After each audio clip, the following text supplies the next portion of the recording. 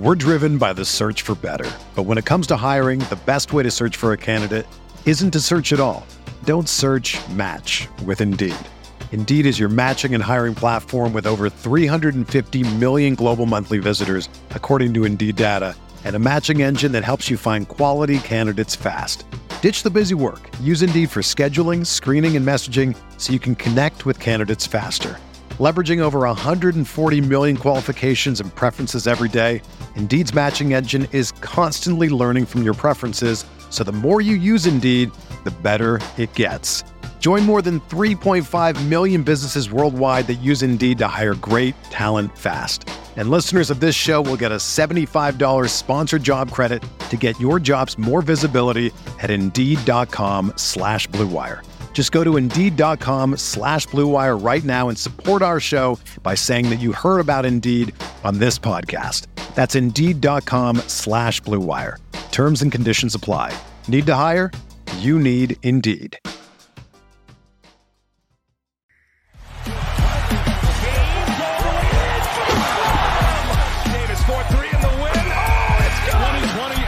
Championship belongs to the Los Angeles Lakers.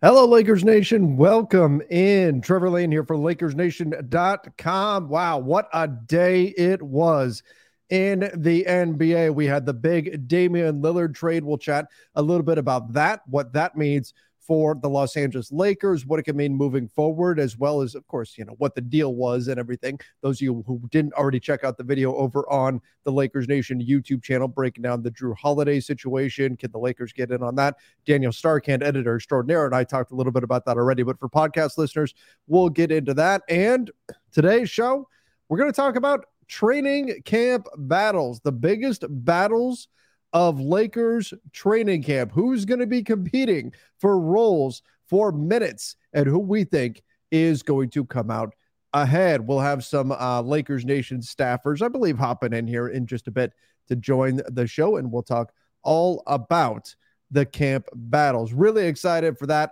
As we're recording this is Wednesday night. Tomorrow, we've got a big day too, because we've got the presser for Rob Pelinka and Darvin Ham. They're not going to talk on media day on Monday. That's going to be the players. So instead, we're going to have the press conference for Darvin Ham and Rob Pelinka tomorrow. So I'm really curious to see what they have to say as well. Daniel Starkand will be on site for us, getting all of the latest. So we've got that coming up as well. A lot going on right now as we get ready. As of right now, 10 days away. Podcast listeners, you're going to be 9 days away if you're listening to this on Thursday. We're almost there. That's how far we are till a Lakers preseason game. Not training camp starting up. The Lakers actually being on the floor and playing a basketball game. I am extremely excited. Let's go. The NBA, it's coming back in a big, big way. This Damian Lillard trade, boy, this is just the appetizer, right? This is just getting us a little extra fired up, getting ready for the ball to be live and for the Lakers basketball to be back and in action. All right, let's talk a little bit about this trade. Before we get into the training camp battles, let's talk about this trade first and foremost.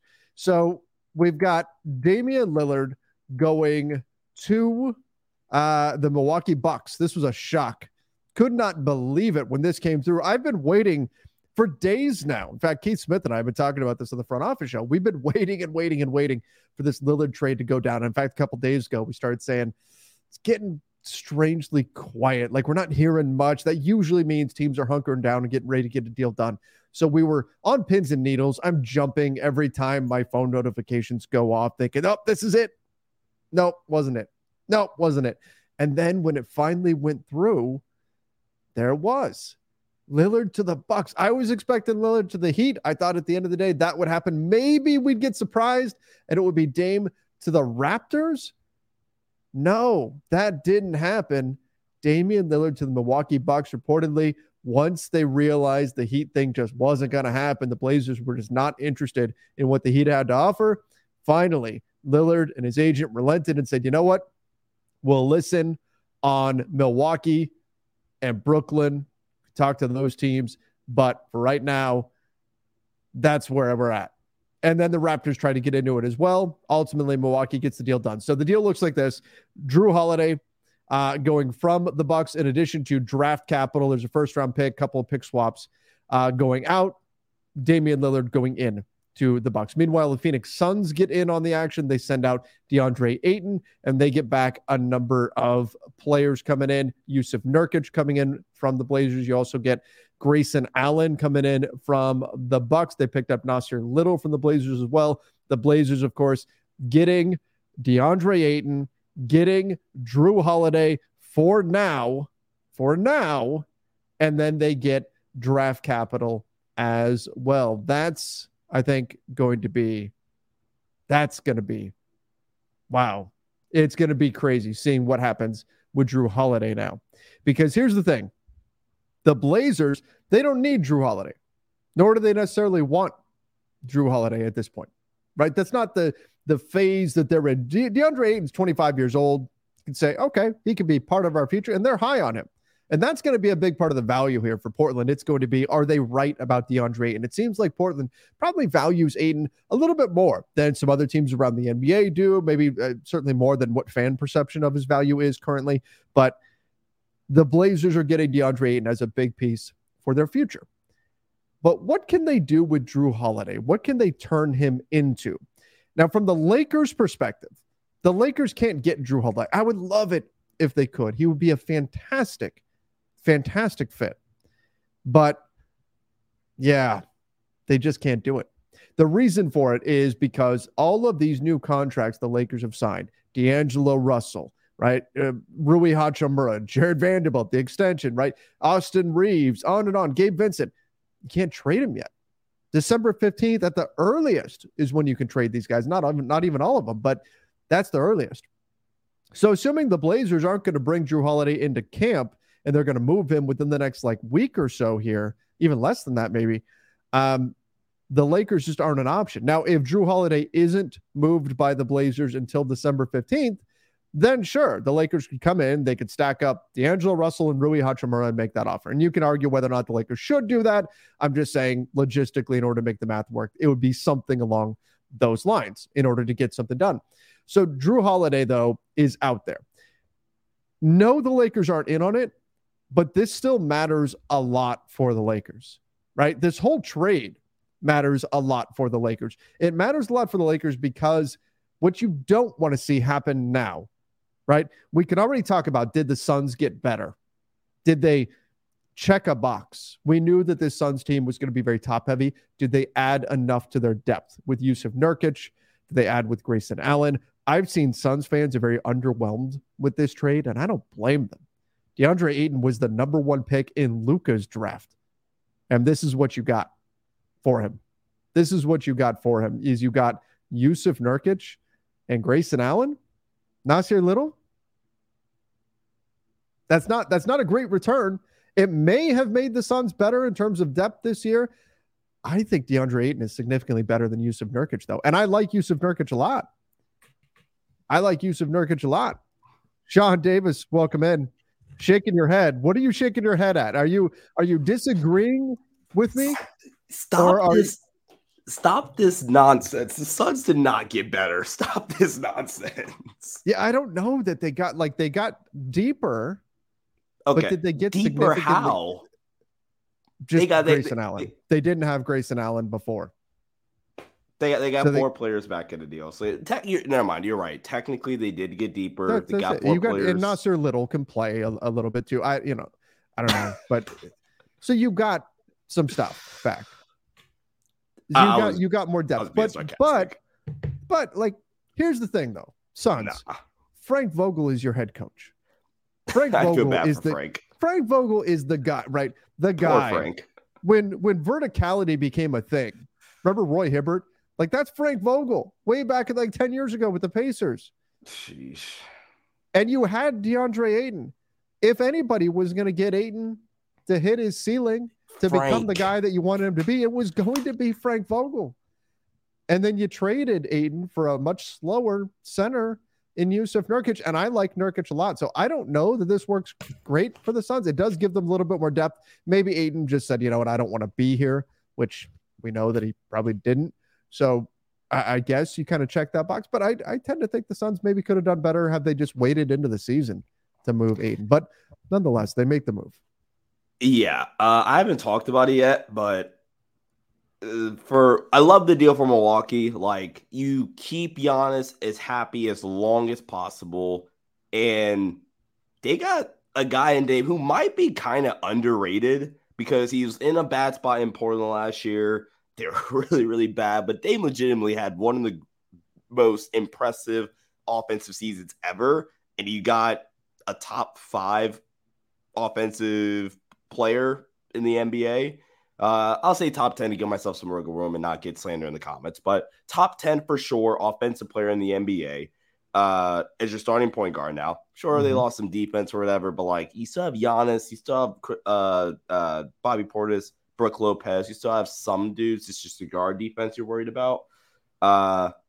Portland, I would have just rather I just completely blew it up, because now I think they'll be okay. They'll be the worst team in the West still probably, but like, you get back Aiden, you get back Drew. I mean, you're probably going to trade Drew eventually. They're going to move Drew, though. They're going to move Drew. And the picks you got are minuscule. You got one true unprotected first and then 2 pick swaps. But if you're worse than Milwaukee, you probably get like that. Those pick swaps are, they don't mean nothing. The best thing about this deal, honestly, it gets Dame out of there. And this is truly Scoot's team. That's the best thing about that deal for Portland. And then Phoenix, I mean, shrug. I don't think they got worse, but like, I don't get the narrative that the Suns are this. They're so much better. Actually, maybe you can say they got worse, because DeAndre Ayton, the only sliver of hope outside of Frank Vogel that I had that the Suns would be, let's forget a top 12 defense, a top 18 defense, was that DeAndre Ayton, next to Frank Vogel as his head coach, turned into this defensive stopper at the rim, this defensive anchor, kind of what we saw. Like, he was legitimately a borderline All-NBA defender that championship year. The year they went to the finals, right? Especially in that playoff run. He was great. And then you go from potentially that dude to Yusuf Nurkic. Yeah, I mean, look, I like Nurkic. He's a big, strong, physical center. You could throw him at Jokic. There's no question. Ironic, because Nurkic was selected by the Nuggets right before Jokic in that draft, and then it turns out Jokic was a better player. But regardless, I don't dislike Nurkic, but I'm not looking at the Suns and saying, oh my gosh, they're so much better now. I think that they did check the box of adding depth, but I think losing Ayton does hurt them a bit. The big question, though, for the Lakers, it's not just did the Suns get better here. The big question is, where does Jrue Holiday go? And this Lakers nation, this is the key here. This is the key. What you want to see, because it's not going to be to the Lakers. If Jrue Holiday is traded in the next few days, it's not going to be to the Lakers. So if he's traded, what you want to see is Jrue Holiday to the Eastern Conference, but not the Celtics. That's the way I'm looking. Jrue Holiday to the East, but not the Celtics. Miami. You're scrambling. I've got Heat fans saying, "Well, it's going to be okay. We're just going to unearth somebody from the G League." Nah. Now look, Max Strus and Gabe Vincent were both big. Both starters at certain points of their season, and you lost both of them. You didn't replace them because you thought you were getting Dame. Then you didn't get Dame. Like, the Heat better be scrambling to try to fix this. So if I'm Pat Riley, I'm talking to hey, I know you didn't like what we had to offer for Dame, but the asking price can't be quite as high for Jrue Holiday. What can we get done here? Let's try to make a deal. But there's going to be other teams in on him. The Celtics are a team that's already been named to be in on him. Unfortunately, I think the Clippers could also get in on him. That's what I really don't want to see. You don't want to see Jrue Holiday to the Clippers. We don't want to see. We've already seen it once. Why does that make sense for the Clippers?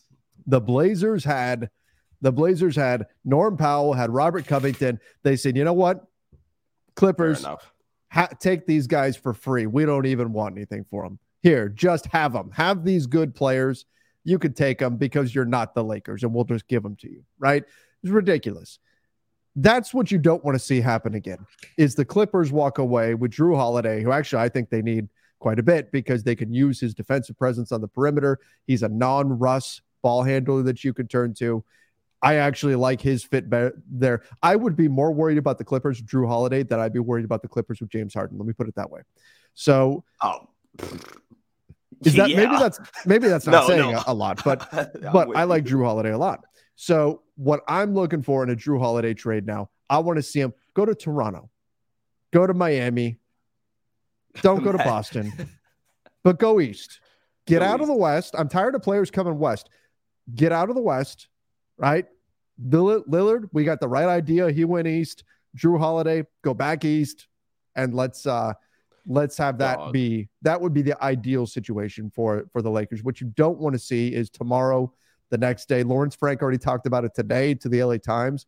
Said, I like our team, but we'll always look at opportunities to get better.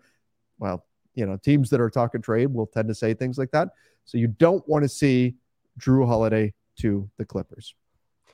I'm surprised the Blazers didn't just say, hey, here's Dame. Just give us, Terrence Mann and Russell Westbrook and call it good for Damian Lillard.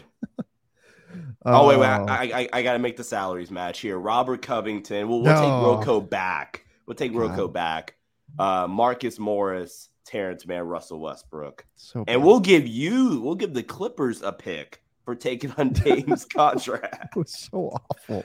She said, here you go. Here's Norman Powell, this really good player that's later going to light up the Lakers. Okay. So that's the Damian Lillard trade. Chat, I know you guys are sounding off here. No, wait, crap. Wrong thing. That's not what I want to pull up. Oh, this is what I want to pull up. That's what I was just on too. Why is Trevor so? Here's the thing. I don't know either, Adam. This is every year. This is every year, though. Anytime I bring up anything that's just, hey, this is what you don't want to see, people say, why is Trevor scared? Why is Trevor worried or whatever? No, I'm not worried. I'm not scared. It's not like the Lakers couldn't beat the Clippers. I'm just saying that's not the ideal outcome.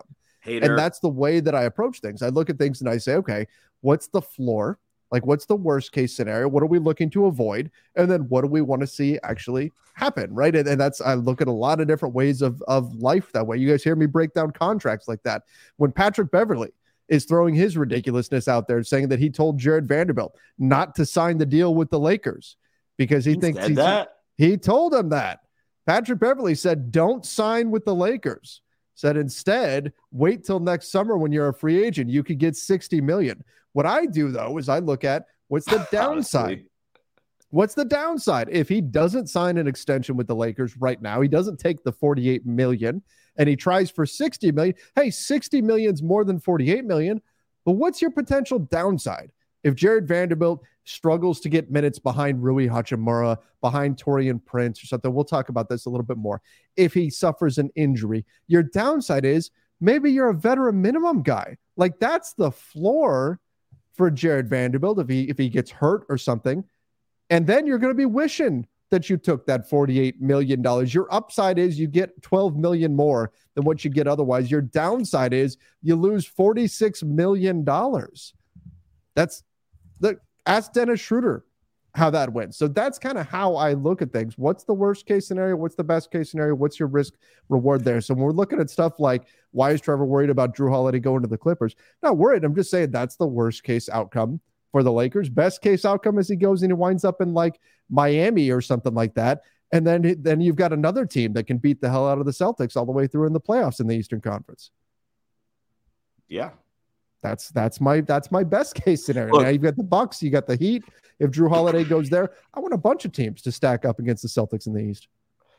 You need this is this old saying, I think it's a saying that in like a room full of business people or whatever, right? You need like one pessimistic dude in there at all times. Like one dude to just say, yeah, but like, what if this thing fails? This you need a realist. You need like not even a pessimist, but like Because I think pessimist, like everything just sucks. Like you're trying to. A pessimist is everything is negative. You're the Eeyore, right? What a beautiful day out. Yeah, the sun. We're the sun. Like super drastic thing. All right, hurts. Jeez. That's the Lillard trade, though. That's where things are sitting right now. I do want to get into some of our chat questions, and then, oh, I've been waiting for this, Sean. I've been waiting. Camp battles. Let's go. All right, let's get through some of our chat questions, though. We've got Gabriel said, any chance Valanciunas gets bought out? I don't see it. New Orleans isn't buying him out. He's at like $16 million. He wants an extension. He played great in the FIBA World Cup. Part of that to prove that he should get an extension. I could see the Pelicans saying, we don't feel comfortable giving you the extension, so we're going to trade you instead. But they're not going to buy him out and say, see, if they did, 15th roster spot, give it to him, minutes, all that kind of stuff. But they're not going to do that. Yeah, no. I mean, please do. Well, wait, no. Yeah, do it. Matty James, do you think it would be worth a shot to see if the Bucks would be interested in AD and D'Lo for Giannis? Maybe a pick as well? The Bucks made this trade to appease Giannis and keep him. Giannis was making noise this whole summer about, if we're not on the same page, winning championships and all that kind of stuff. The Bucks have done everything to prove to Giannis that I wouldn't be shocked if like a week from now we hear Giannis signs his extension with the Bucks. I don't think he's moving at all now. Also makes such sense because you've seen the rumor about Drew wanting to retire at the end of this contract. What did you see yesterday? He said he wanted to retire a buck. Yesterday. Yeah. Oh man, but I did not see the rumor though that he wanted to retire at the end of this contract. By the way, he has this year left on the contract and next year player option next year. So 2 years and then he wants to retire. I think he said this with Team USA because this is fairly recent when I remember this might have been after the championship, as a matter of fact, which again I think would line up with when he played for Team USA. And yeah, like for Milwaukee, you extended your title window by at least a year because who knows, Dame's already dealing with injury concerns and things like that. But you for sure extended it by another year, and you kept Giannis happy. And like Trevor said, who knows? Giannis might sign the extension tomorrow, and now all of a sudden your championship window is extended by another couple of years because Giannis is locked up long term. So, yeah. All right, let's get into this one. Legend said, can D'Lo be a valuable asset if he plays well? Yeah, he definitely can be. The Lakers removed his no trade clause that he would have had this year on a 2-year deal, but the second year is a player option. But sure, I mean, his contract is very movable. He could certainly be an asset if he plays well. Not that you're going to get a ton for a guy that's on a second-year player option, but I expect that regardless of what happens, regardless of how well D'Lo plays, he could play great, which is what I'm hoping for. But we're going to hear D'Angelo Russell's name in trade rumors before the February trade deadline. It's just we're going. Doesn't mean they're going to move him. Just that's a contract just to keep an eye on. Again, my ideal scenario is he plays great and they keep him and everything works out wonderfully and they sail off into the sunset. D'Lo spends the rest of his career with the Lakers because it fits perfectly. That's the best case scenario. But just the way this world works, even if he's playing great, given his contract, you're going to hear his name ahead of the trade deadline in February. What are you talking about? Like when you say that we can't get nothing like crazy from him, we're trading D'Lo for Luka Doncic at the trade deadline. Like get over it, Trevor. Like it's happening. That's going to happen. That's definitely going to happen. Mission 86. Does Dame to the Bucks make them a favorite? I think it does. I think it makes them a favorite. I don't know if it makes them the favorite, but it makes them a favorite. They're already a favorite. Yeah. Like they're one of the 4 teams for me that were a favorite in the first place. What would I expect in a Lakers-Bucks final speaking into existence? Well, for one, Damian Lillard always seems to go nuclear against the Lakers. So that would not be ideal from that perspective, but it would be epic. It would be absolutely epic if you got Chris Middleton and Giannis and Dame and our old friend Brooke Lopez going up against AD and LeBron and Austin and D'Lo. The Lakers, you got Rui, you got Vando, you got all this depth, all these different players to throw at these Bucks players. it could be a really, really good series, I think, between those two teams. It would be very exciting. That's my finals pick at this point. Yeah, like I said on a previous pod, I think it was the live show Monday. I feel really, really good about this Lakers team, like I did about that title team in 2020. And yeah, so this will be a fun series. As a basketball fan, as a Laker fan, I'm going to be sweating the whole time because of the impending Dame 50-point road game 3 win or something like that, or something where he's just terrible. Flipping in threes from half court and right. And you can't do anything about it. Matty James said Hayes and Wood will shine with Austin Reeves handling the ball. Yeah, I certainly think they can. I think they can. I think that Austin handling the ball is a good spot to start from. I think that either player can play well in pick and roll with Austin Reeves. And I think the same is true, though, of LeBron. Same is true of D'Lo. But Austin does navigate the pick and roll really well, and I do expect to see those guys on the floor with him a decent amount. Christian Wood more than Jackson Hayes. I think Hayes is going to have to kind of prove himself, but Christian Wood definitely is going to get those opportunities. I think he is ahead of, or will be ahead of, Jackson Hayes in the pecking order. Go check out our rotation builder, and we explain more in depth about that. That's right. That was fun to talk about that. Yeah, that was a good time. This one said, can't wait for the season to start, but this is LeBron and AD's last dance. LeBron's last dance. We have the pieces in place. LeBron and AD have to show we can count on them to the end. If we fail, time to move on. Hope we get Drew. How do you move on? Like, let's say the Lakers, let's say they get to the Western Conference semifinals and lose. How do you move on, though? Like, are you telling LeBron, hey, we're done? He's got a player option. If he picks up his player option, are you saying, okay, we're trading you? Are you trading AD? Do you want to be the team that trades LeBron James? No, you're not. That's just it. I don't think you're doing that. Now, it's possible LeBron says, hey, Bronny just got drafted by the Orlando Magic, so I'm going to go play with them. That's possible. Yeah. But and you just paid Anthony Davis. Yeah. I'm not looking at this. This could wind up being the last dance for these guys. LeBron could decide I've got 1 year left and I'm done. He could. We're at that phase of his career where that's possible. But we haven't heard anything official about that. Any indication that that's going to be the case? It's possible, but I don't think if these two don't get it done this year, the Lakers are just going to say, well, throw our hands up, blow this thing up, and let's start rebuilding. I don't think that's going to be the case. Mike makes a great point. If Bronny gets drafted by Orlando, that might be the one team where Bron's just like, you know what? Screw it. Never mind. I don't want to play with you that badly, son. Not that bad. That's possible. Okay. Let's see. We've got Compartment of Direction said, not thrilled about seeing AD catching passes at the break. Didn't work well last season. Where'd his jumper go? Can't wait to see improvements. Catching passes at the break.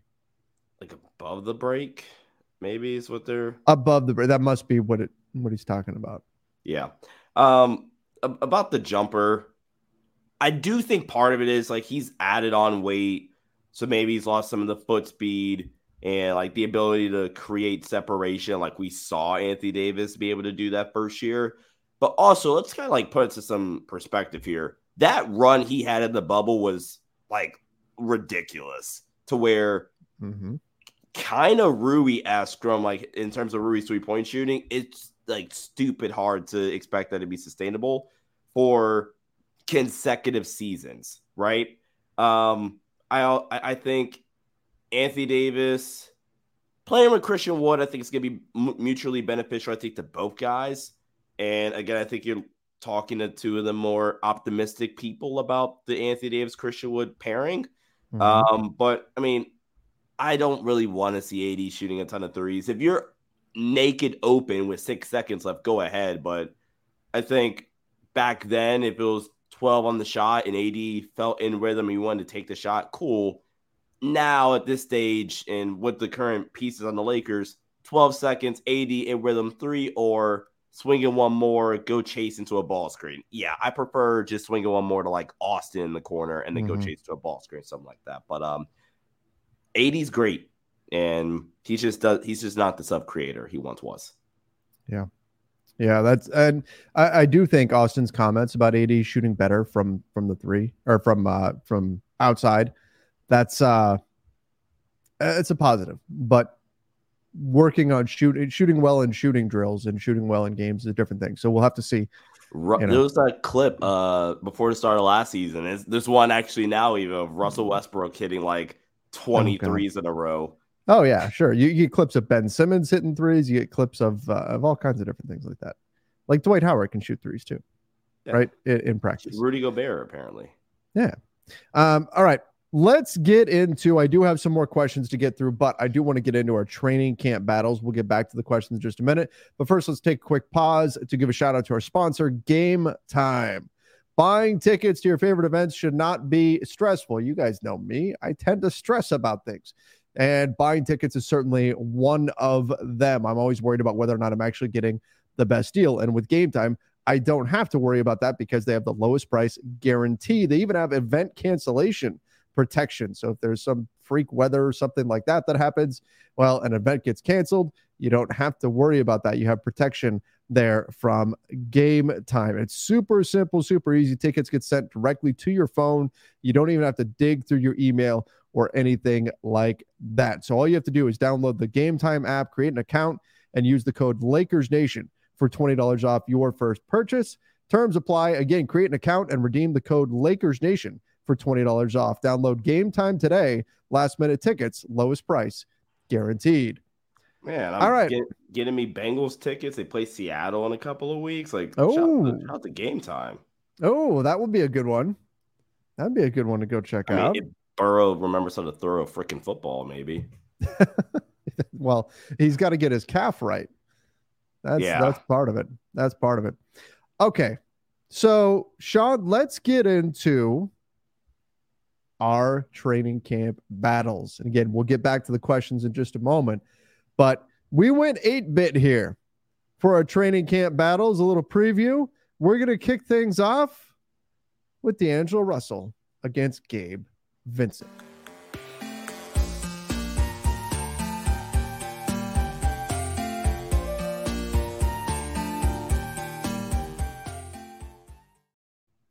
Sean probably doesn't remember when video game loading screens looked like that when you're playing fighting games and things of that nature. But Gabe Vincent, D'Angelo Russell for the starting point guard job for the Lakers. Austin Reeves, it's a lock. He's going to start a shooting guard. Sean, can Gabe Vincent convince Darvin Ham to hand him the starting job over D'Angelo Russell? I outlined this in a previous pod, but this is the only way I personally see Gabe Vincent, somehow being the starting point guard opening night. Gabe Vincent balls the heck. All these things have to happen. Gabe Vincent balls the heck out in LeBron's minicamp. Is that over yet, or is it still going on? It's over. It's over. Okay. Yeah. He balled out in LeBron's minicamp. Okay, that has to have happened. He balls the heck out in training camp. Mm-hmm. He balls the heck out in preseason. All while all those things are happening, D'Angelo Russell just lays the biggest stinker ever and doesn't care about basketball anymore. I really just don't think game one that D'Angelo Russell's out the starting point, or he gets hurt, knock on wood. But I really think this is D'Angelo Russell's job to lose. Like the epitome of this is your job, unless you just say, I don't want to work here. Like you just put your 2 weeks in or something, say you can have my job. You'd have to fumble on the one, essentially, to lose it is what you're getting at. You have to blow what was that? The Colts lead last year. Was it 33 to nothing lead? Like that's what you have to do. In a half too, to make it even worse. You'd have to throw the ball instead of just handing it off to beast mode. Yeah. Is what you say. So that's Super Bowls for years and years ago, but only like a decade. Yeah, that's about right. It's about right. 9 so years. Like here, I've got a comment. It said Vincent is a better shooter. That's false. That's not what the numbers say. D'Angelo Russell was 40+% from three. Now Gabe Vincent shot better in the playoffs than D'Angelo Russell did. In the playoffs, he shot like 37% from deep. D'Lo obviously shot extremely poorly in that Denver series. But when I'm sizing these two guys up, I think the advantages Vincent has over D'Angelo Russell, one of them has got to be defense. And that's not to say Gabe Vincent is a great defensive player, but he's just feistier. He's a little bit tougher. I think he's going to fight through screens more. I feel more comfortable putting Gabe Vincent on a point guard than D'Angelo Russell and believing that Vincent has an opportunity to, or has a chance at staying in front of that player. Yeah, and to go back to the shooting point, I've been kind of talking about how I think D'Lo kind of underperformed shooting wise. And like you said, he still shot 40-ish%, 41%, I think he would be more exact in the regular season. I don't remember the playoff number off the top of my head, but yeah, no, the shooting thing is just far from the truth. D'Lo is the better scorer. He's the better passer. He's our playmaker, rather. And I guess I'm like the biggest D'Lo hater and think he's a terrible playmaker, if you let Twitter tell you. And he's the better shooter by a lot. Like, yeah, this is D'Lo's job to lose. I agree. I think it is D'Angelo Russell's job to lose. D'Lo is the better shooter. D'Lo's the better playmaker, as you said. Gabe Vincent, though, could we see at some point, if D'Lo goes through a shooting slump, that's how Gabe Vincent could get into that starting lineup. Not in the regular could we season. see Vincent win the closing job, though? Yeah, because I think we talked about this the entire time with every rotation build. It's probably going to come down to who plays better that game for a lot of these games, and who's our matchup dependent. Because comment says we don't have to argue who's going to be starting point guard because Ham will start Gabe, D'Lo, and Reeves. I will. He's going to start all the guards. Jump off the Darvin Ham bandwagon if we ever see a 3-guard line. Like, there's just no need for it this year. And by 3 guards, I mean those 3. Like, if Max is the 3, then I guess there's worse things. All right. So I'm in agreement. I think D'Lo wins this battle between himself and Gabe Vincent, but I think Gabe can push him a bit for some minutes. I mean, look, there was a point in the Denver series where Ham finally said, okay, D'Lo's coming off the bench, and he benched him for the second half of games and everything. But that was a pretty extreme situation there, I thought, with the Denver series. And that's not what we saw the majority of time that D'Lo was with the Lakers. All right, we've got another analyst coming in. My guy, Mark Unnels. Mark, how you doing? I'm good, man. What's up, Sean? Get this Chiefs fan off my screen. What is wrong with you, Trevor? We are beefing right now for the next 20 weeks of the year. I'm joking. What's up, bro? What's good, man? How you guys doing? Really quick, Trevor, I have to tell you this story. I'll be super quick. After the Chargers lost week 2 because of our head coach being an idiot, Mark, I think, texted me the next day and be like, hey, it was something along the lines of, are you guys extending Brandon Staley yet? Like, I need him to be in the division as long as possible. Yeah, I like giving Sean a hard time about his Chargers. Sorry, I know we got a lot of ain't that many Chargers fans in LA, but never mind. Really? Yeah, okay. It's true. It's true. Yeah. It's true. All right. So, Mark, we are right now in the middle of our training camp battles. We just discussed D'Angelo Russell against Gabe Vincent. And let's go to the next one. Again, we're going 8-bit here, fighting game style.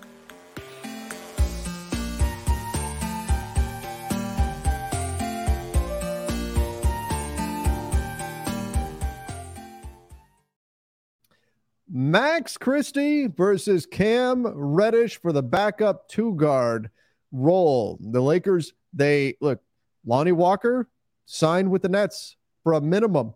Malik Beasley signed with the Bucks for a minimum. The Lakers really wanted them back. Maybe they could have had him. Although, honestly, I look at this roster and I think, who would you take off this team in order to put those guys on? I don't know.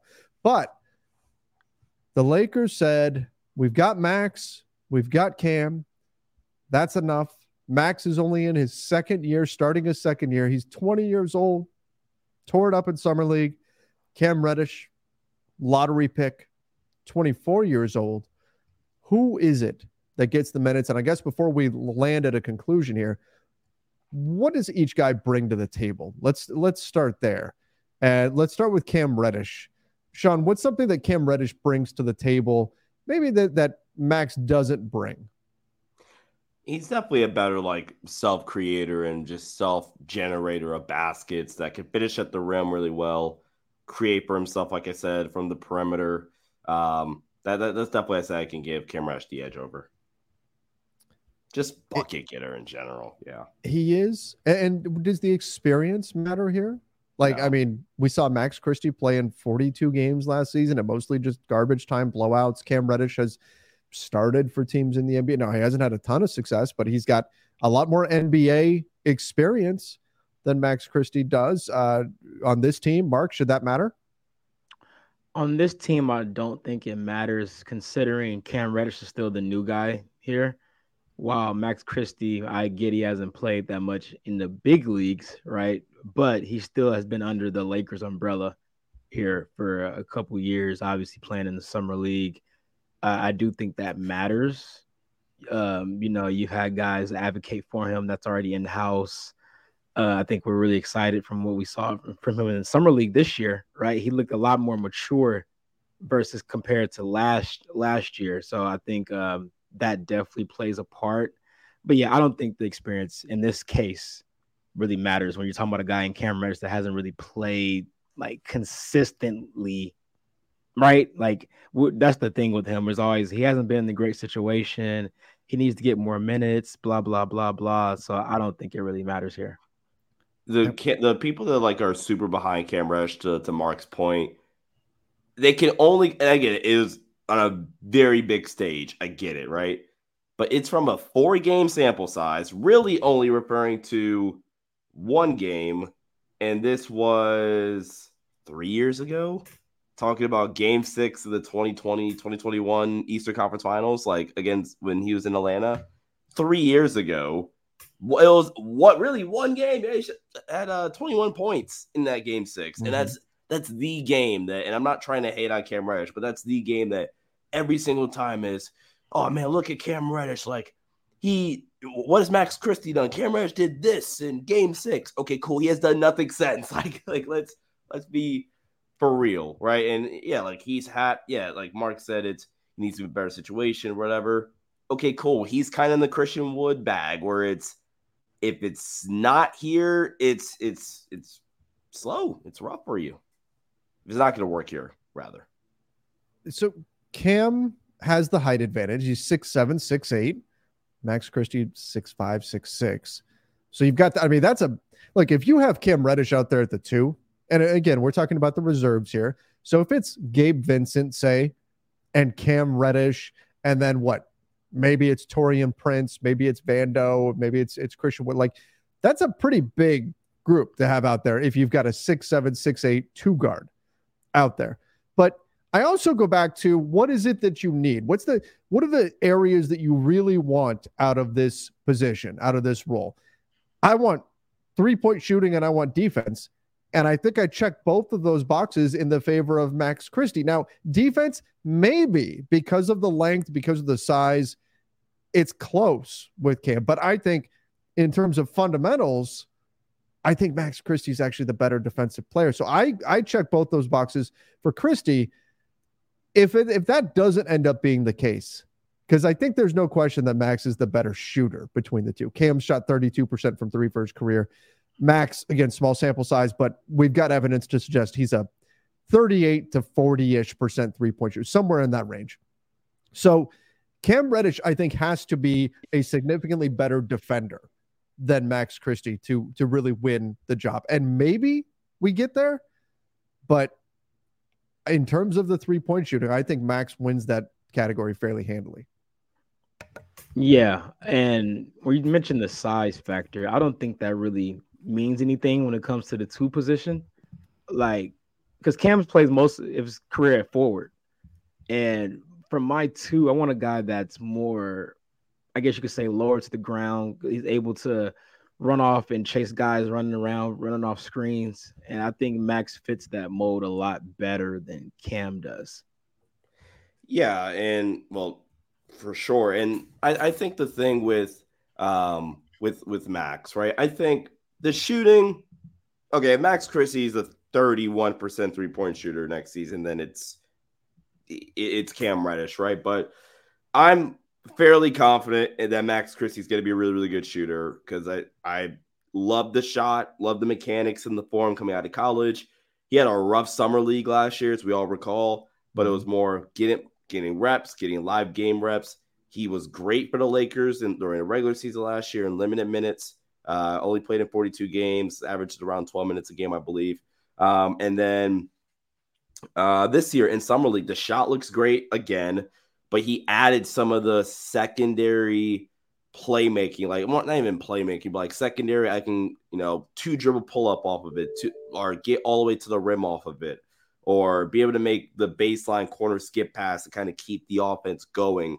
And somebody said this in the chat, but Max Christie is the perfect archetype of a role player to pair next to LeBron James. Dude that could shoot between 37 and 40% from three, that's athletic, that can finish, play defense, be that point of attack, chaser around ball screens and things of that nature, instinctive defensively. Max is, I think, another guy where it's probably his job to lose for the backup spot, but Cam can still get minutes. I just don't know if it'll be as the backup too, because I think they also got to see what Max Christie is for reasons that I don't want to get irritated about. No, I agree. I think they need to find out what they've got in Max Christie, because they do have to pay him next summer, right? That's the reality, right? He's going to be a free agent next summer, but so is Cam Reddish. He'll be a free agent again next summer as well. He'll have a player option, but I think Reddish's ability to get to the rim is something. But you're right in that which player fits the archetype that's going to fit best with LeBron, with AD. I think it's Max. I think if I had to pick a winner of this training camp battle, I think it's going to be Max Christie. But you know what? There's a reason why people were very high on Cam Reddish coming into the NBA. He was a lottery pick for a reason. I think Max Christie would have been a lottery pick had he waited one more year to come out. He came out a little bit early, but still, if Cam Reddish puts it all together and reaches his potential this year, and again, if it's going to happen, it's going to happen now, right? It has to happen. Yeah, it has to. If that happens, then all bets are off, right? But outside of that happening, something that we wouldn't predict happening, I think Max Christie wins this. Yeah, I think it's one of those situations, and you mentioned it with Cam Reddish reaching his potential. He has the higher ceiling, but Max definitely has the higher floor. By a lot. I think that's the best way to put it. And I don't even think that Christie's ceiling is that low either. I'm not saying no. I don't know. No, and I know. Yeah, and I agree with you. Like Cam probably has the higher ceiling, but Christie also has a decently, if his ability to put the ball on the floor and attack closeouts, if any of that from summer league transfers into the regular season, his ceiling goes up considerably from the kind of traditional 3-and-D player that we projected him to be when the Lakers first drafted him. Yeah. And that's why I think the preseason is going to be so fascinating for this team. This is why we're doing this right now, right? You have a lot of position battles that actually have merit to them. And, you don't really get that from a lot of teams. And I think that's a testament to how deep this roster is and how talented it is. Absolutely. Absolutely. All right. So push comes to shove. Sean, I just saw you change your name to Poor Frank Vogel. Sean, did you've got Max winning this? Yeah, I have Max winning. Mark? Yeah, I think we're going to have a sweep here. Okay. Yeah, I also have Max winning this. Now let's get into our final camp battle. And this is a fatal four-way. Scheduled for one fall. That's right. Here we go. Scorpio Sky involved? Is he involved in this? That would be fun, but he's not. Check it out.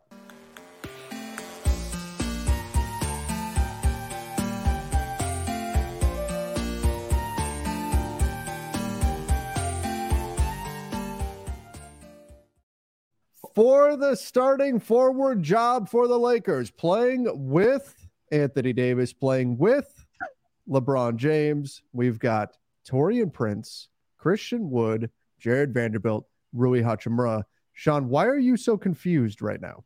Why is Taurean Prince a 75? Oh, that's what you're making. That like, did I pick the wrong place? Was I forgetting someone? Right. I thought you had the wrong positions or something. That's what I thought too. No, I'm sorry. I'm just sort of like, okay, Rui is definitely better. Is Taurean Prince a 70? Those are 2K's ratings, right? I don't know if that's what they used or not, but that could be. 2K's ratings suck. 75. Disrespectful to Taurean Prince. Shout out Taurean Prince. Give him some daggone love. Well, you would have him like a 80, 78, 77. Yeah, high 70s. Okay. Yeah. All right. So of that group, those 4 players, let's start here. Who would you eliminate? Rui, if you had to pick, who's the first guy you would eliminate from that group to be a starter for the Lakers? Taurean Prince, Rui, Vando, Christian Wood. Ironically, it's Taurean Prince. So you would eliminate Taurean Prince ahead of Christian Wood. Mark, who would you eliminate? I would actually say Christian Wood. Okay. I'll say Christian Wood. Yeah. All right. So, Sean, why would you eliminate Prince? And then, Mark, why would you eliminate Christian Wood? You want me to go first, Mark, or you got it? You can go first. I just think that if you want to go more like versatility on the perimeter, more shooting, floor spacing, stuff like that, Taurean's nice. But I think you can get more with that by going with like a Rui or going with Christian Wood. And defensively, I think you might weirdly be better if you went with like a Christian Wood or like a Rui defensively. Taurean's fine, but Taurean's a lot better as a helper. To me, like he gets to kind of hide on the second worst offensive player or something along those lines. But you ideally would like Bron to do that, and where LeBron gets to be this like rangy free safety. And then D'Lo is, probably not going to be guarding the best matchup. And you already have such a heavy load on Austin Reeves defensively, especially in this lineup where Austin is guarding the best perimeter defender likely to, if we're going to try to maximize everybody's defensive capabilities with this group. So for me, Taurean Prince would be the first guy that I'd take off personally. Yeah, I think the reason I'm going to say Christian Wood is because really it's the process of elimination. Like I actually kind of like all these guys, and I think you can make an argument for all these guys starting. I think with Christian Wood, though, for me, they're obviously, we came in with these questions still about is he motivated? You've had those questions before. Can he get better defensively? Things of that nature in Dallas, and then his other stops like Houston. I just think at least to start the season. Now this can change. I think this spot will change. And me and Trevor, we talked about this before. I think this won't be a position where you see the same guy starting like all 82 games, whether they were healthy or not. So I'm just saying, just to start the season, I feel like with Taurean Prince, and I'm not even saying him, but just somebody other than Christian Wood, I think you get more, how should I say this, stability in a sense, because I think with Christian Wood, you want to just kind of slow play him in right now. I'm kind of scared to just give him the starting role immediately because I want him to kind of feel like he has to earn it, right? Because we've heard all the praise and, about his talent, and me and Trevor, we talked about it earlier, right? Like if you give him that starting job right now, is it kind of like you're just handing it to him? And do you kind of have a conflict there potentially? Instead of like saying, okay, you're coming to this team. We've already had a championship experience, went to the Western Conference Finals, right? And we know your history. We kind of want to see you in training camp. We want to see you in preseason, come off the bench and be a willing teammate to come off the bench, right? A humility thing. That's kind of what it is more for me. It's more about a humility thing more than talent for me. I think you bring up a good point there. And it reminds me of something that I heard last year. And that's that when the Lakers made the trade at the deadline, when they added in Beasley, when they added D'Lo, when they added Vando, and all three of those guys came in and got handed starting jobs, it was a problem within the team. From what I've heard, that was an issue. Again, wasn't like an overwhelming thing, obviously, right? The team, they went on a winning streak, everything went well, and all of that. But it was an issue. There were some guys who were not happy that 3 new guys coming in instantly got given starting jobs over guys who had been there and had been fighting all season.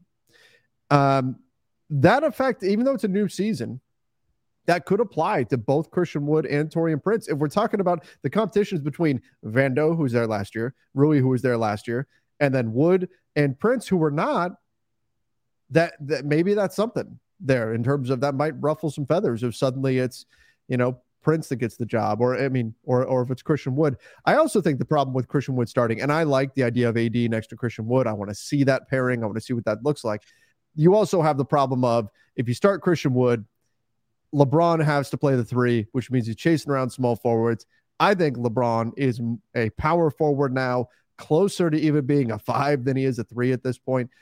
I don't like that. So because of that dynamic too, I would also eliminate, and honestly, I think I would eliminate both guys, Christian Wood and Taurean Prince, from the running here. Taurean Prince I like, but again, I think the other guys, Rui and Vando, I give them the edge.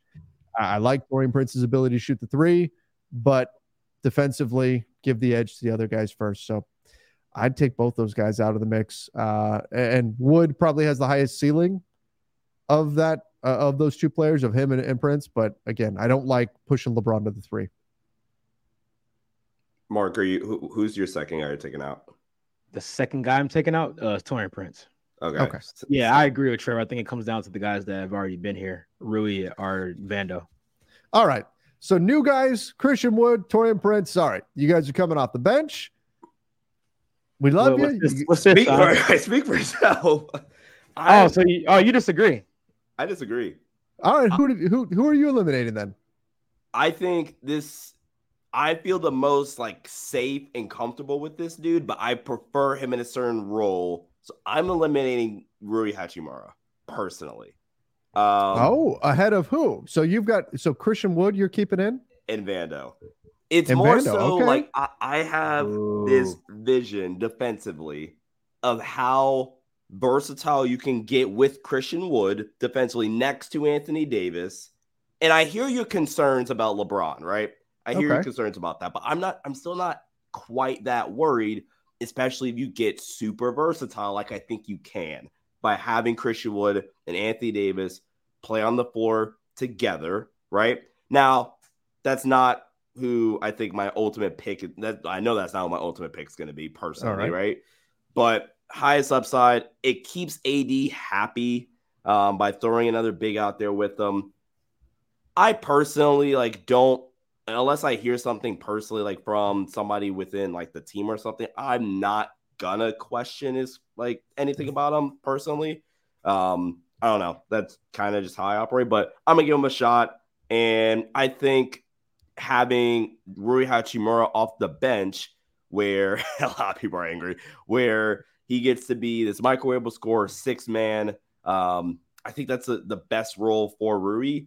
But I know where Trevor's mind is at. Unless Mark is going elsewhere, we're all going to end up with the same dude anyway. So, Mark, who's your final dude? Who's your starter? It's Rui. Your starter's Rui? Yes. Okay, absolutely. Never mind. I'll let you speak for yourself. Yeah. See how it happens? The tables turn, right? Tables turn. How the turntables have. Yeah, but no, I don't think it's right or fair that we relegate Rui to, you're just a 6-man scorer off the bench. I don't think we're at that point in his career where we can say that confidently. This guy was a former lottery pick. He was in a terrible situation in Washington. He came here and instantly became the 3rd best scorer in the playoffs. I mean, for most of it, right? And I think he has defensive potential to even get better at his size, and he got a little slimmer, right?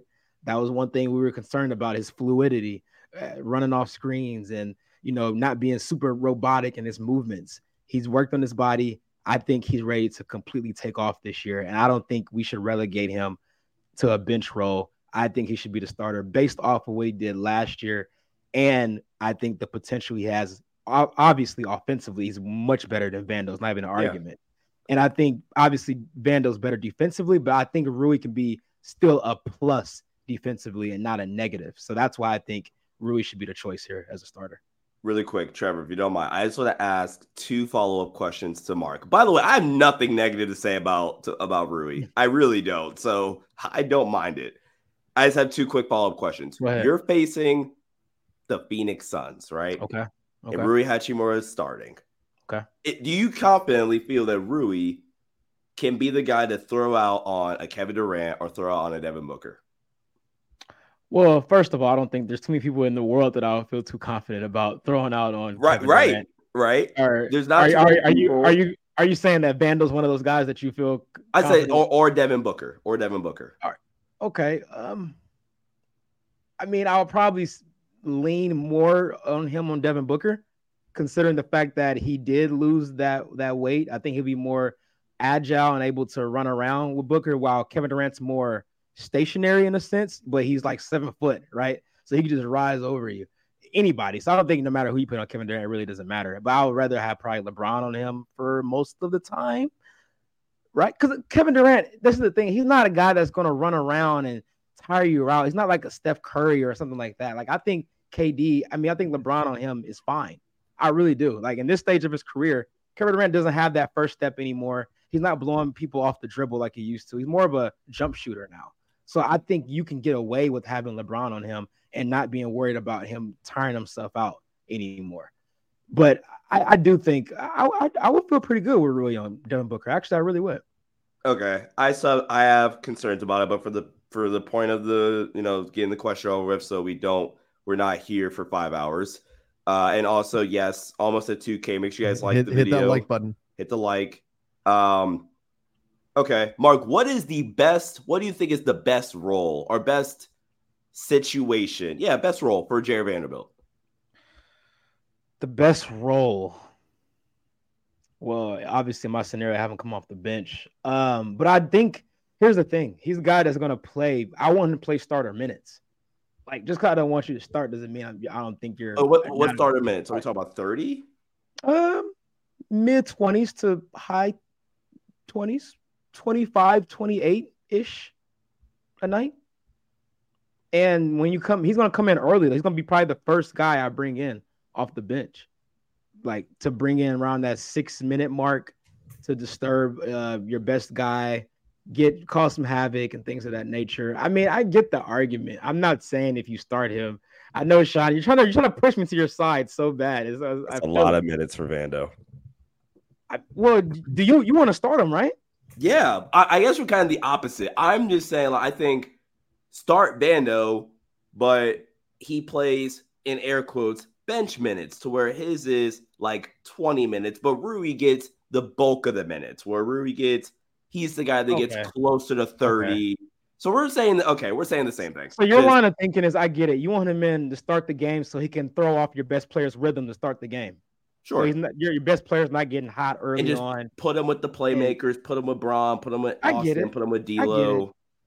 I guess for me, it's just more of a title thing in a sense, because we know guys like to be a starter. Like that really means something to guys. And I just think Rui is one of those. I think Rui is one of those guys that should be a starter. So for me, it's basketball reasons, but it's also like I think Rui is just more than a 6-man. So those are two words that bring back bad memories. What is that? Basketball reasons? Oh no. Trevor's getting PTSD. Trevor, you gotta break the tie here, I guess we're having. Yeah, so look, when I look at these guys, and I agree, I think it comes down to Rui and Vando. I'm not going with Christian Wood. I know Sean has Christian Wood in the mix. It's the LeBron thing. That's why I'm not going with him. Taurean Prince, great signing at $4.5 million. I don't think he's in the mix though either. It comes down to Rui or Vando. And here's the reason why I am going to go Rui. And I think there's arguments to be made for Jared Vanderbilt. And if he winds up getting the job, he gets the job. The money side of it, which I talked about over the summer, is no longer on the side of Rui. They're close enough to where that's, whatever. Rui was going to be making 16 million or so, and Vando was going to be making 4. And I said, well, the money says that it should be Rui. But the reason why I think you go with Rui is part of this is because of Christian Wood. Because if Christian Wood is not starting and he's coming off of the bench, what does he do best? his best attribute. It's his ability to score the basketball. That means that if Rui is coming off the bench, if we're looking at him as a bench scorer, well, you've already kind of checked that box with Christian Wood being in that lineup. So when I look at the pairings, I think Jared Vanderbilt actually works pretty well with Christian Wood as kind of a guy who's going to do everything else but score the ball a lot. And Christian Wood is going to kind of fill that void by scoring the basketball. And then Rui, with still 6'8", still has a 7'3" wingspan. I liked what we saw out of him as a weak side rim protector. Not that I would consider him to be some crazy shot blocker or anything like that, but I liked what the improvements we saw defensively from him, especially late in the season and into the postseason. I think that would serve himself fairly well. The downside being that by putting in Rui, you don't have Vando to stick on a high-scoring guard. You're asking Austin and D'Lo to defend those guys. Again, there's no perfect answer. The perfect answer would be to somehow combine Frankenstein, Rui, and Vando into one player. Give me in one player, give me Vando's defense and Rui's offense and mold them together and have that somehow exist. Rui Vandemura or something like that. I don't know how we would put the names together, but I'm going to lean Rui Hachimura because I think he is the more well-rounded player between the two. Maybe Vando's three-point shot comes along, fingers crossed. But right now, I think Rui's defense grew at a higher rate than Vando's offense. So that's where I'm going to go, Rui Hachimura. And because of the trickle-down effect into the bench lineup as well, I'll go Rui for the starting five right now and winning this spot. But I love that this is like, you can really go a lot of different ways with this. And I think it speaks to how good of a job the Lakers did adding wings this summer. Yeah. Yeah. And also to your bench point as well, you get some scoring juice from Gabe Vincent too, coming off the bench. True. Yep. You indeed do. Sean, so your ultimate decision would be Vando in the starting five, right? Yeah. Okay. Which you could still make that argument. Like, I mean, we saw him in the starting five for a good chunk of last year, and it worked out fairly well. And he does do all the dirty work that LeBron and AD don't want to have to do and all of that. But isn't it great that you could pick either, like you could make an argument for any of these guys? Yeah. To legit start. Make an argument for all four. There's an argument for Taurean Prince. Sure. And it doesn't change the way how I feel about this team, no matter who starts. Like, I still think this team is a top 3-4 team in the West. I'm going to, after this show is done, I'll put a poll up on the YouTube channel in the community section on who should start between these four guys, because this is, I think, an interesting one to break down. All right. Before we get out of here, we do have a few more super chats that we're going to get into. I don't think I'll get through all of them. Any of them that I don't get through, though, we'll add into tomorrow's show. We had Isle Farkash said, isn't Drew supposed to not be eligible for a trade for 60 days now that the trade is official? And he's part of a package. Portland can wait for December 15th. Unless he is traded, he can't be aggregated into a trade. He can't be combined with other players. Portland could trade him individually, just him. That's what they could do with Drew Holiday. So that's why he could still be traded. I completely disagree with this next comment. Trevor, like at my core, oh, never mind. Let your hate for the Celtics go. Hate the Clippers. Why not both? Yeah, why is there a cap on the hate? Just hate them both. There's enough hate to go around. Like we don't discriminate. Everybody gets an equal dosage of hate. Well, these two teams get an equal dosage of hate. I think it's the old school nature. I mean, I grew up during the Showtime era, right? So I grew up like hating the Celtics. Just it's in my blood, right? The Clippers, because they've gone to such great lengths to be an annoyance to the Lakers in LA, to take shots at the Lakers, all that kind of stuff, that also comes easy. It's where I see Lakers fans that are saying, oh, I hate the Suns now more than I hate the Celtics. Saying things like that, or I hate Denver now. Like, all right, hey, we've got actually some semblance of a little rivalry kind of brewing with Denver. That's going to be fun for the NBA. It's why they're kicking off the season with Lakers, Denver, the Warriors too, and all that. Yeah, the Warriors and all that kind of stuff. But it's the Celtics, man. Like I can't do it. I can't say, oh, I hate the Suns more than the Celtics. No, it's the look, Devin Booker may be annoying at times and everything, but it's the Boston Celtics. It's this, like, that's a different level to me. Yeah. I mean, not even, obviously me and Sean were not around during Showtime, but even in our lifetime, we saw they play the Celtics twice in the finals, right? Kobe versus Paul Pierce, like KG, Ray Allen, like, yep. So we got a little taste of it as well. Mark's exposing my age over here. Sheesh. I'm 46 with back problems. With back problems. I like it. Hey, let me ask you guys this. Is it okay though? Like, I think you should hate the Celtics more than the Suns or any of these other teams. But is it okay, you think, at this point, for a Lakers fan to say, I hate the Clippers more than the Celtics? Is that acceptable? I think it's a generational thing, though. Like, let's say if you're a 16-year-old right now, you probably don't really hate the Celtics that much because you never really you didn't even see Kobe and going against the Celtics in the finals if you're only 16 years old, right? Or you were like, you're too young to remember. Yeah. You're like too young to remember. You might not even got Bron in Miami. And if you did, you got Bron in Miami with D-Wade with no knees. Like, that's the version of Miami Bron you got. Because I see a lot of, it's not even, I mean, I see the Clippers, obviously, but I see a lot more for younger Laker fans. They say they hate the Warriors the most. And that kind of makes sense because the Warriors have been the dominant team for the last, 10 years or so. And they're in California as well. The whole Bay Area versus the LA city rivalry thing.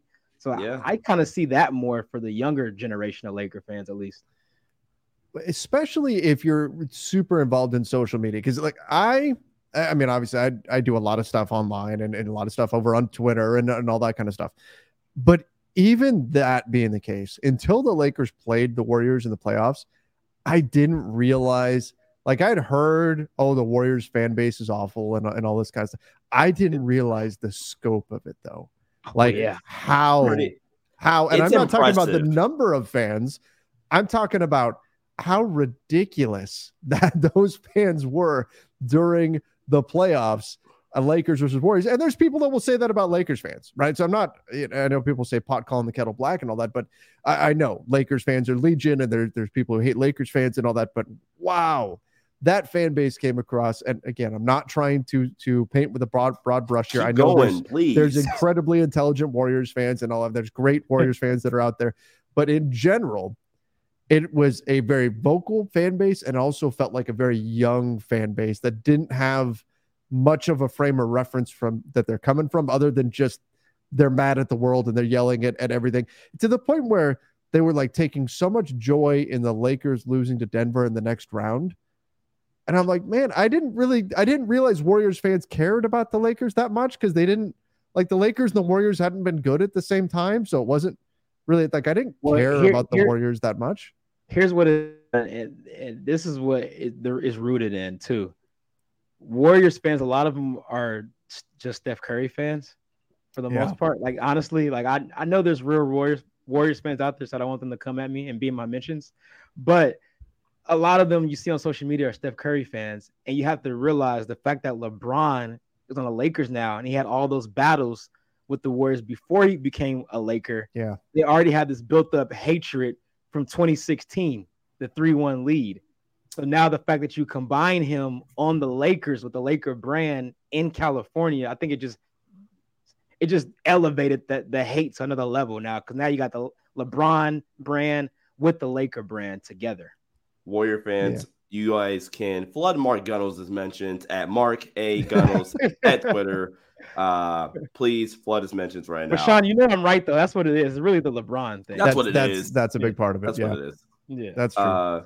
Somebody said something about Matt. Is there anything to the Steph being better than Magic debate? All right. And what I mean by anything, is it at least a conversation? Well, Magic just responded. My buddy Zach Gelb from CBS had Magic on his show, and Magic basically just rattled off reasons why he's better than Curry, and I agreed with all of them.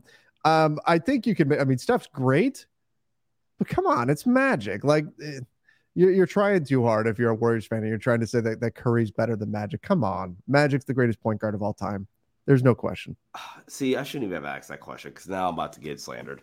No, I'm totally with you. And Ron made a really good point. And when we were in Vegas, he was like, Magic probably has a top 5 prime of all time, but his kind of ranking fluctuates, and how we view Magic, it fluctuates because he didn't have the longevity of like a Kareem or a Kobe or a Bron or any of these other guys. Because he only played, 12 years, 13 years? But yeah. Tim Duncan. You throw Tim Duncan in there too. Tim Duncan, yeah. But 5 titles in 12 years. Like, he was insane. Yeah, he's the greatest point guard of all time, for sure. All right. Now that we've got enough angry Warriors fans that'll flood our mentions. Jobin, wasn't that a joke from that movie I Love You, Man? I think it was. Anyway, record through 30 games. I'd be happy with 22-8. I'd be pretty happy with that. Well, 30 games. Yeah, I would say that's really good. I mean, you'd have to be happy with that. Phoenix takes the title for the most imbalanced team. Phoenix takes the title for the most overrated team. Oh, Sean hates the Suns. I just hate overrated teams. Like, the fact that they have better championship odds than the Lakers is ridiculous. Yeah, it's insane. Last time I checked, Lakers title odds were plus 1,300. I am putting money on that. I should have been put money on that. I'm actually going to put, since you're down my alley right now talking about betting, I'm actually going to put in a ticket I saw today. If you put in a ticket for Lakers Bucks finals matchup, not who wins, just them going together, it's at plus 2,000. Woo! Hold on now, Mark. That's pretty good. That's pretty good. So, FanDuel, DraftKings, which one? I think either one. Yeah. My bad, Trevor. Here's what I want to mention here. When we talk about, like, we look at the first 10 games. I threw out there on Twitter, what's their record going to be after the first 12 games, right? And this time of year, I've talked about it a bunch. Optimism reigns, right? Everybody's super optimistic. But you gotta really think about how difficult it is to win games in the NBA, and then add in how difficult it's going to be to win games in this year's Western Conference. So going back to last year, so if you're talking about the first 30 games, right? The Denver Nuggets, who were the 1 seed last year, had a 65%, and I'm rounding up to get their win percentage. They won 65% of their games.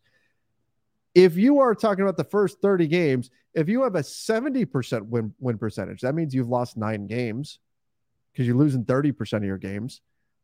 That's 9 losses. So you're talking about a win percentage through the first 30 games that is higher than the number 1 seed Denver Nuggets from last year, who went on to win an NBA championship. I don't see that. Like, I know we all want to be gung-ho and the Lakers are going to run through everybody, but in terms of just being realistic, they're not going to have a 70% win rate. There's going to be speed bumps. There's going to be bumps in the road that they're going to have to get through. There's going to be tough stretches. There are going to be stretches where they play really well. There's going to be stretches where LeBron sits out some games, AD sits out some games. I'm trying to be realistic with this team. And I'd love to say they're just going to tear through everybody like a hot knife through butter, but I just don't think it's realistic to think that that's going to happen. Not in this year's West.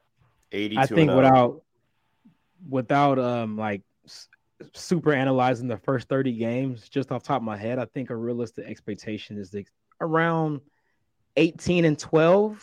Yep. 19-11 ish. I think that's fair to expect. Look, I don't really care a ton. Like, if we're 22-8, that's awesome. I mean, like, you're below 500. I'm kind of worried, right? But like I said, man, I told Trevor this. I haven't talked to you about it, Mark, but I have the same feeling I did for that title team.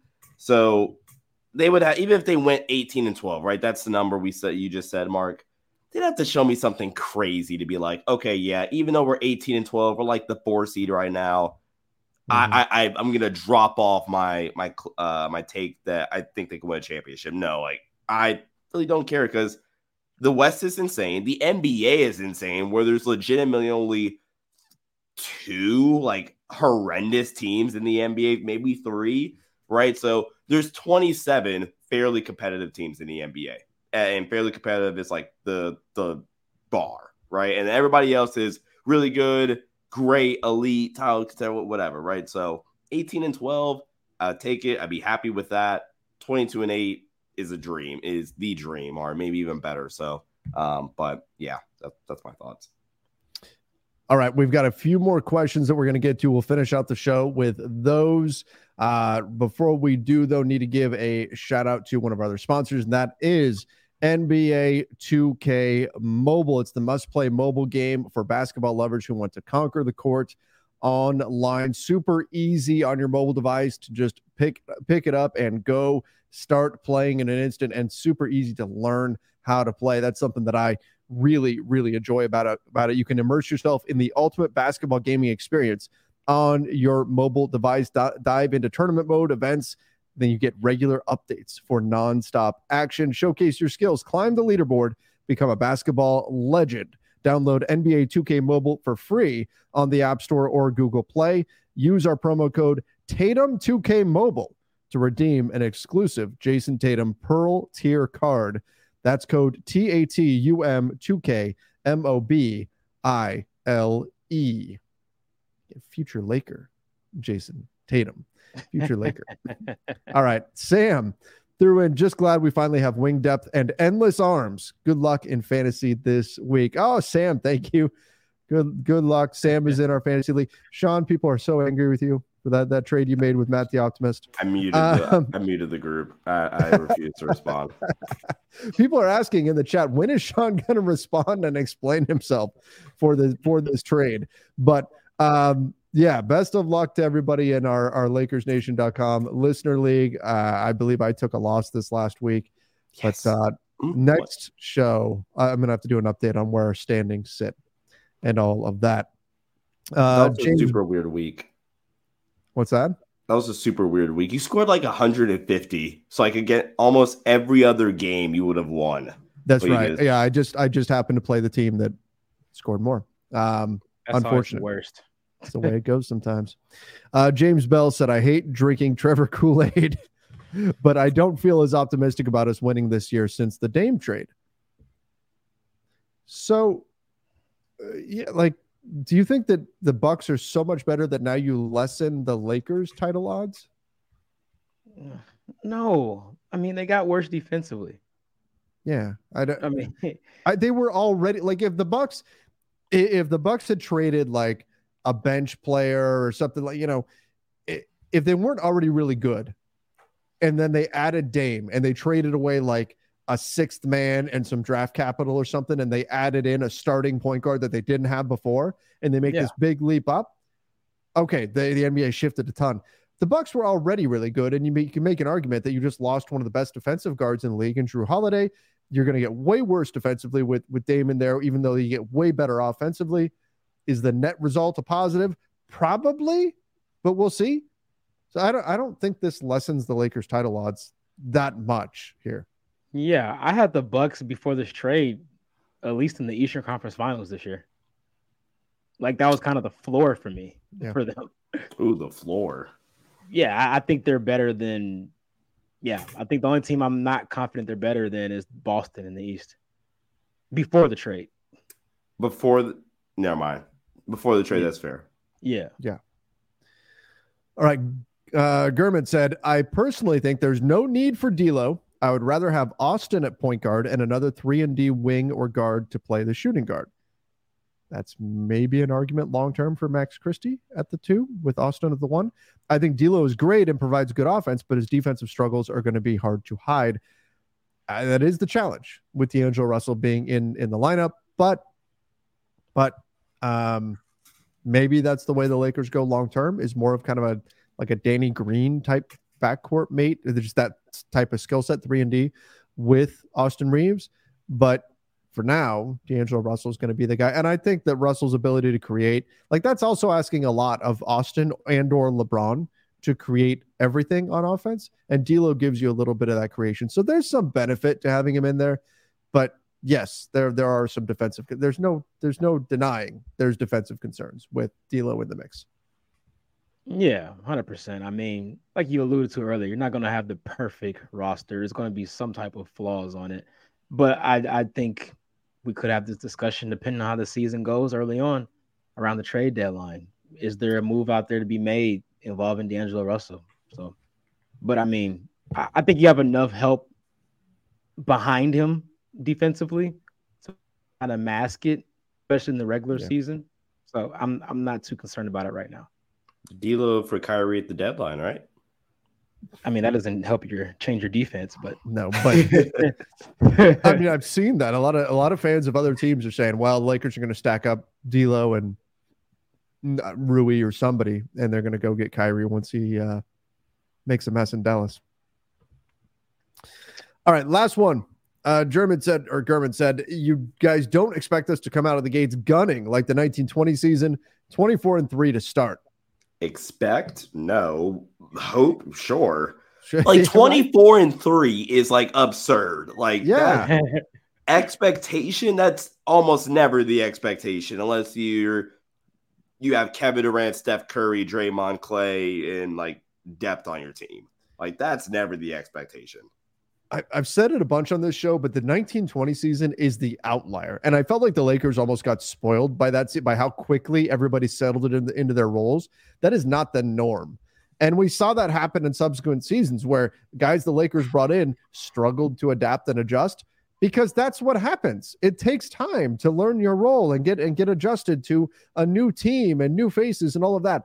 That team, the 1920 team, having a bunch of new guys coming together and everybody just instantly clicks, that's exceedingly rare.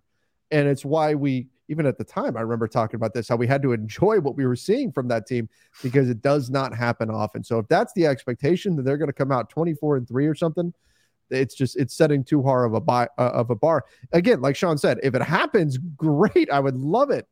But I think you're setting yourself up for disappointment if that's the expectation.